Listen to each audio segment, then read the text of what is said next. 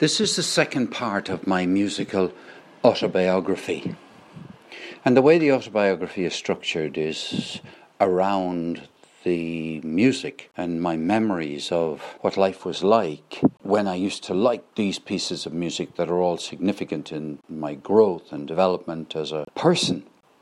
What I decided not to do was to arrange everything chronologically and to arrange everything the way it came into my head. I go back now into my childhood and I go back to my school, and I went to school in Limerick at a school called the Crescent, which was on the main street up at the top of it. And it was a school run by a Jesuit school where most of the teachers, not all, but most of the teachers were Roman Catholic Jesuit priests. Attached to the school was an amateur dramatic society who performed musicals called the Crescentians. And they must have done at least one show a year, and perhaps two sometimes. They used to perform in the hall, the school stage. And that's where I first went to The King and I, where I first went to South Pacific, where I first went to Oklahoma. They were the types of musicals, and they were the only styles of musical that I experienced as a youngster. I didn't grow up in a family where I was taken to concerts. Somehow or other, a lot of the songs, Some Enchanted Evening, Walk On, I Gotta Wash That Man Right Out of My Hair, I'm Getting Married in the Morning, and a whole load of other ones that I can't remember right now.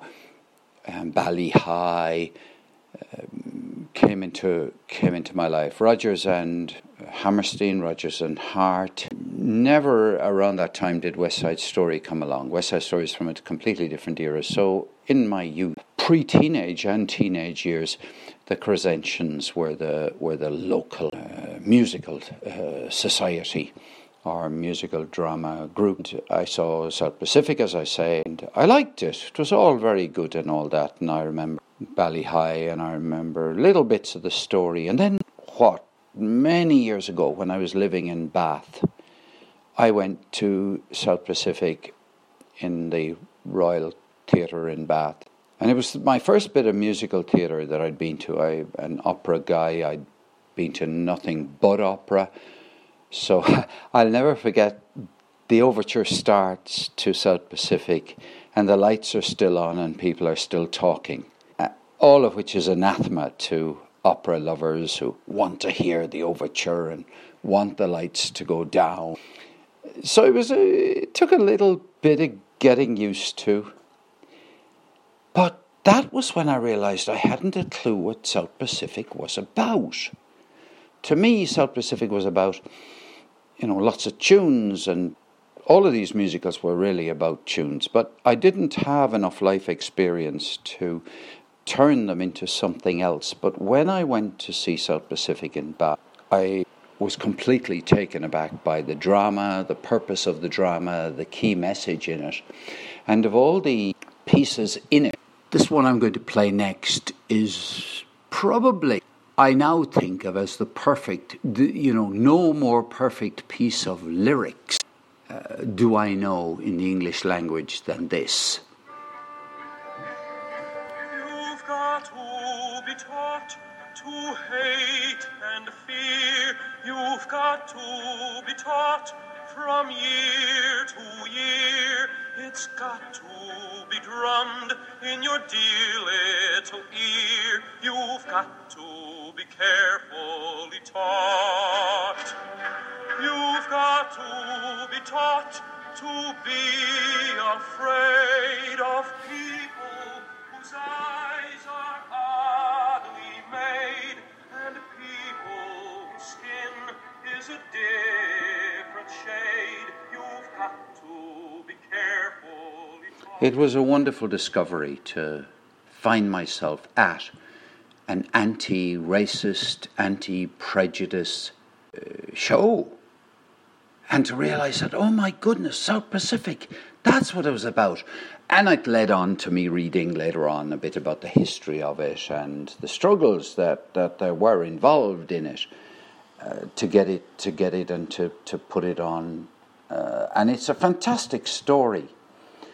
And it isn't the only piece of music of that type that I came to love.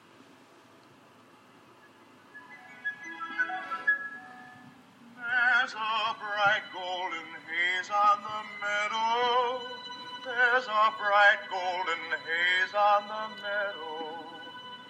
The corn is as high as an elephant's eye, and it looks like it's climbing clear up to the sky.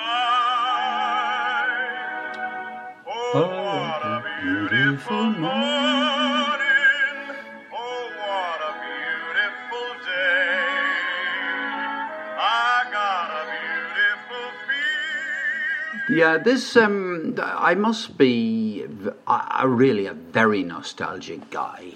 This is stuff that I heard when young, and it isn't that I've gone to an awful lot of musicals, but there are such great tunes and even lyrics in many of the musical stuff. I play in a minute, I'll play you another piece, Younger Than Springtime. And I was looking for, and I haven't dug it out, The King and I, because I think that may have been the very first one I saw. And I've seen the Yul Brynner film, and there must be songs from The King and I.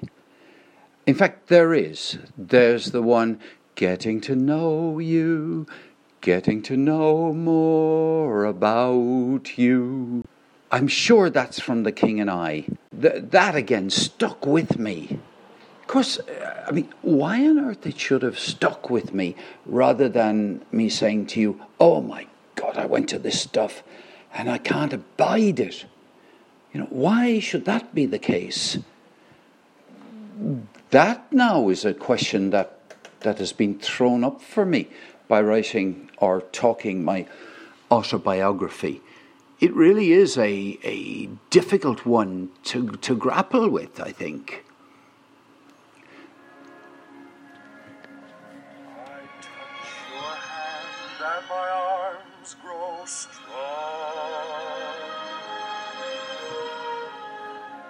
like a pair of birds that burst with song. My eyes look down at your lovely face, and I hold the world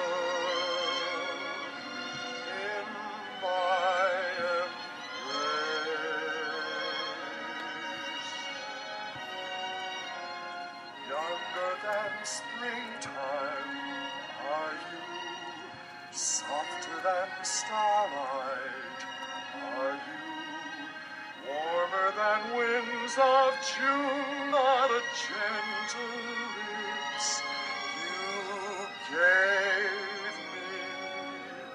Gayer than laughter are you, sweeter than music are you, angel and lover, heaven and earth are you to me. And when your youth and joy invade my arms and fill my heart as now they do, then younger than springtime am I, gayer than laughter am I. I'm looking for some music that I listened to the other day, again from Rodgers and Hammerstein, but sung by an operatic singer, Bryn Terfel, Welsh. And I'm looking for it because one of the things that I felt while I was big into opera was that I had no time for opera singers that went singing musicals. No interest whatsoever in that. And the ultimate one, well, I shouldn't really say of course, but the ultimate one is Montserrat Caballé and what's his name? The man that extraordinary man. Okay, I can't right now remember his name, but I will in about 5 seconds. Whoever it is. Yes. Freddie Mercury and Montserrat Caballé. I do not like that.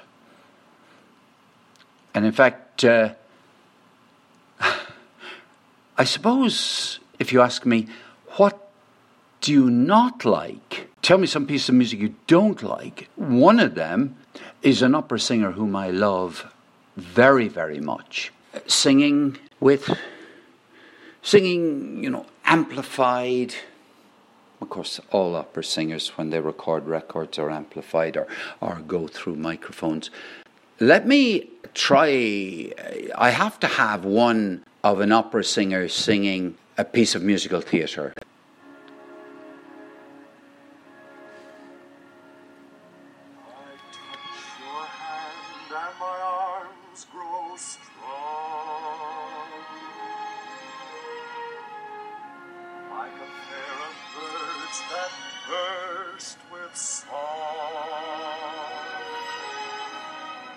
This is a bass.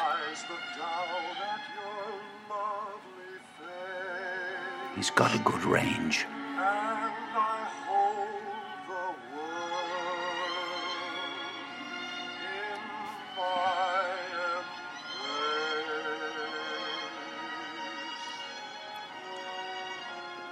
Younger than springtime are you, softer than starlight are you, warmer than winds of June, sweeter than music are you, angel and lover, heaven and earth are you too. And when your youth and joy invade my arms and fill my heart. So here we have You'll Never Walk Alone. Well, that's no good. That's no good at all. That's not loud enough.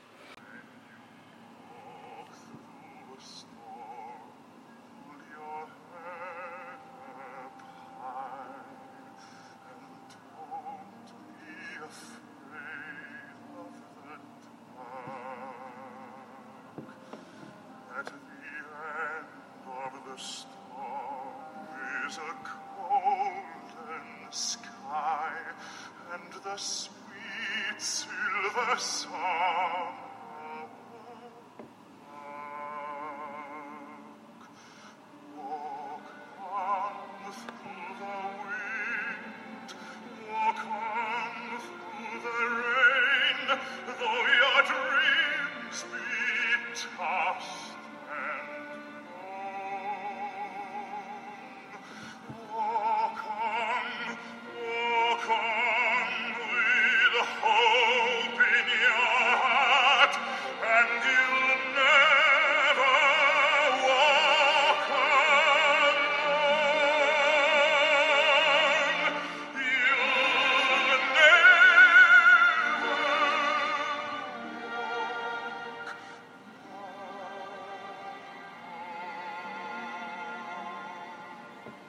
Oh, this whole thing is killing me trying to record this. But I will get there.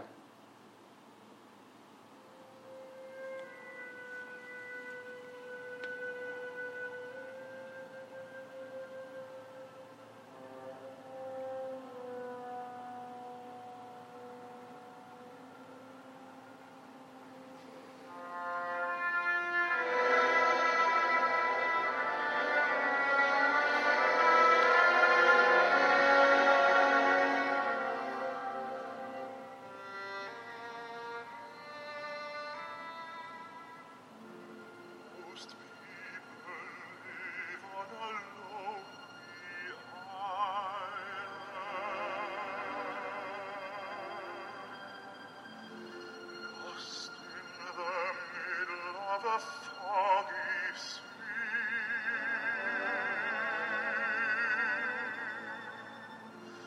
Most people long for another island, one where they know they would like to.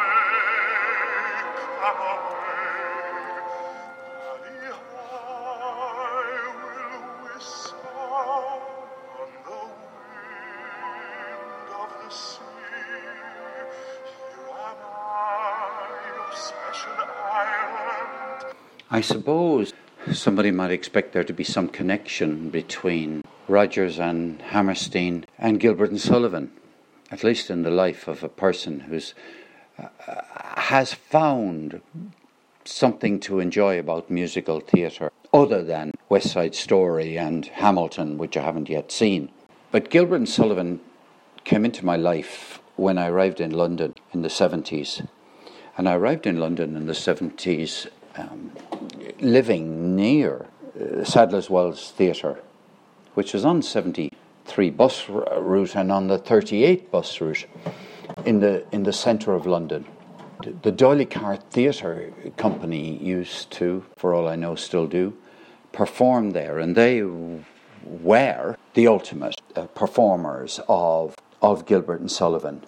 Now I haven't got D'Oyly Carte here, which is a bit like annoying me, so I'm going to try again to find D'Oyly Carte. And this became a great favourite of mine because of the politics of Gilbert and Sullivan. Tremendous stuff, huge satire, social commentary, everything. I'm going to play you some pieces by D'Oyly Carte. They've also been recorded by very famous singers, but this is what really influenced me. It was my great friend Nina Fishman who had so much influence on my musical life, but she loved Gilbert and Sullivan, and I guess in a way what she did was influence me to listen and to appreciate the politics of the music.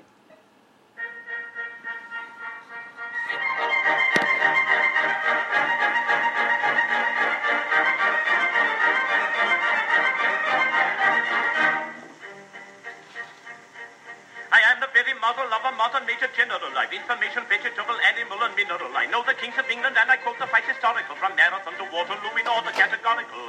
I'm very well acquainted too with matters mathematical. I understand equations both the simple and quadratical. About binomial theorem, I'm teeming with a lot of news. With many cheerful facts about the square of the hypotenuse.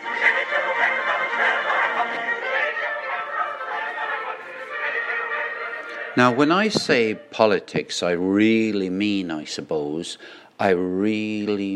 social commentary, rather than, I certainly don't mean parliamentary politics in any form.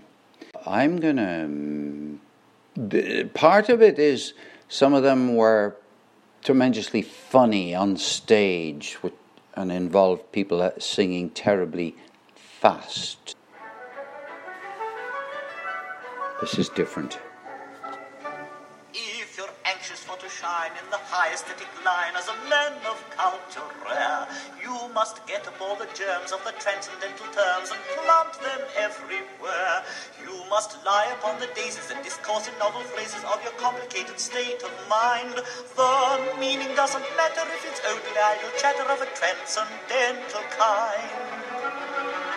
And everyone will say, as you walk your mystic way, if this young man expresses himself in terms too deep for me, why, what a very singularly deep young man this deep young man must be. Poor wandering one, though thou hast surely strayed,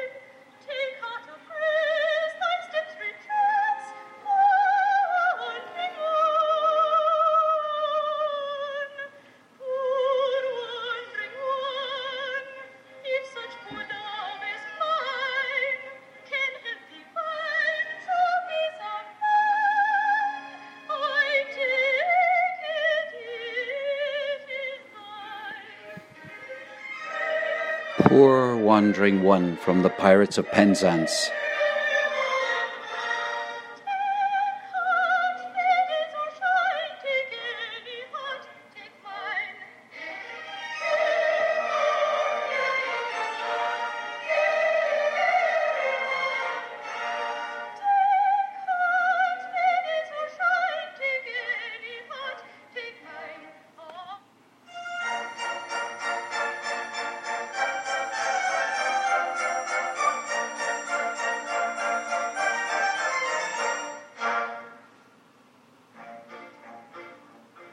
When I was a lad, I served a term as office boy to an attorney's firm. I cleaned the windows and I swept the floor, and I polished up the handle of the big front door.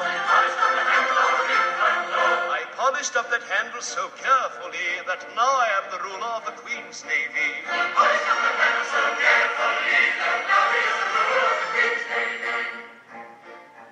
It's really tickled me, the idea that somebody who joined the Navy to do a term and polish the handles and did it so well that he became the ruler of the Queen's Navy. Boy, I made such a mark that they gave me the post of a junior clerk. I served the writs with a smile so bland, and I copied all the letters in a big round hand. I copied all the letters in a hand so free that now I am the ruler of the Queen's Navy.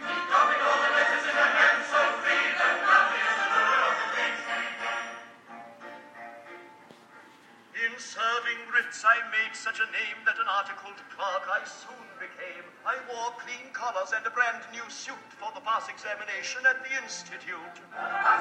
Oh, I don't want to stop it.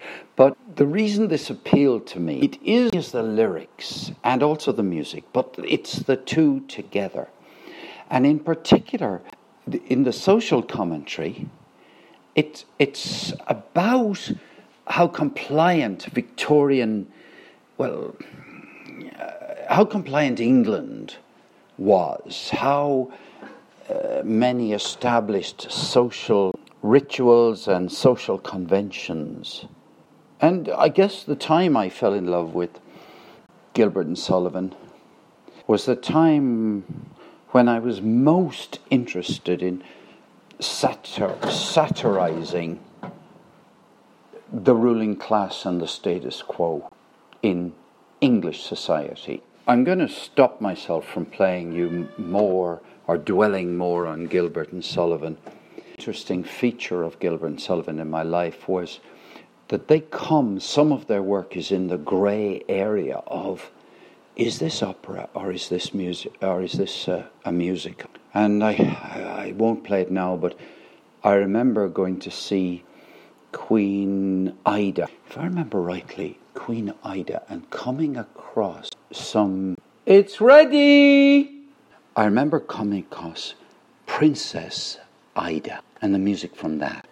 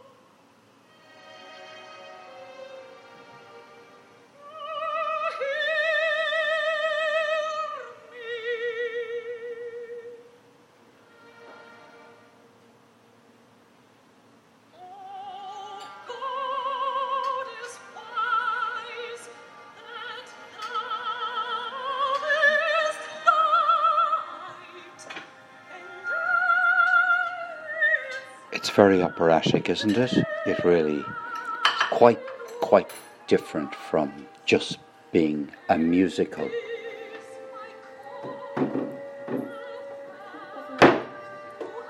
Elizabeth Harwood is one of the great opera singers from England, and here she is.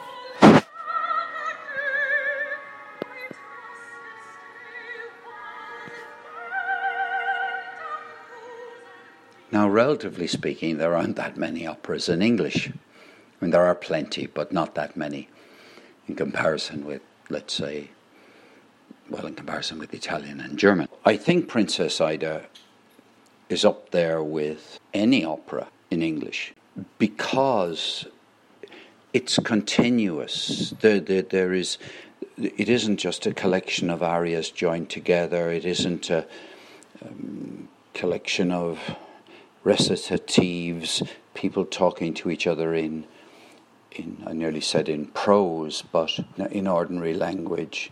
It's a continuous flow. In other words, it's music drama.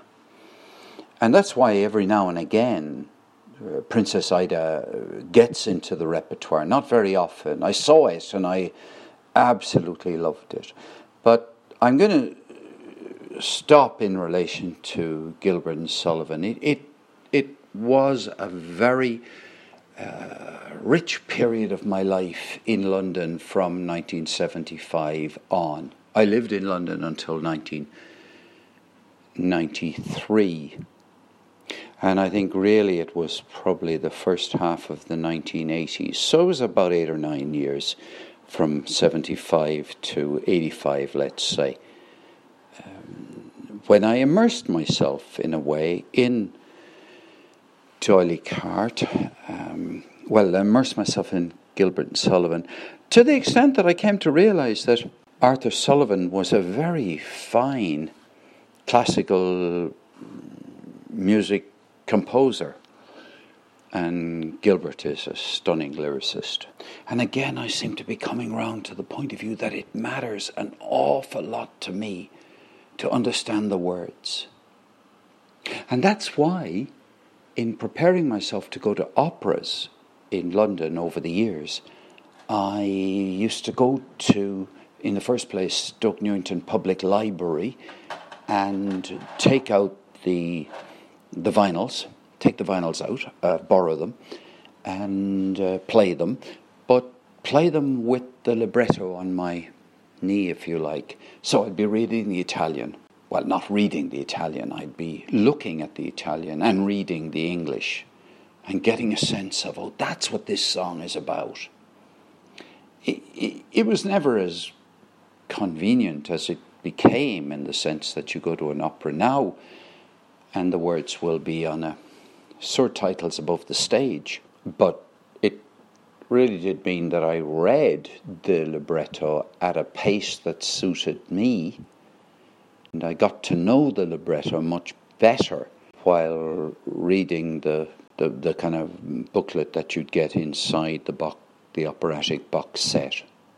I'm wondering myself, as I remember incidents in my life and portions in my life, quite how important lyrics are as a theme to me, and understanding lyrics and putting the effort into understanding them. But I think it is because drama and lyrics go hand in hand. Humans speak their drama. It isn't just all body language. There are words, and words make emotions characterful.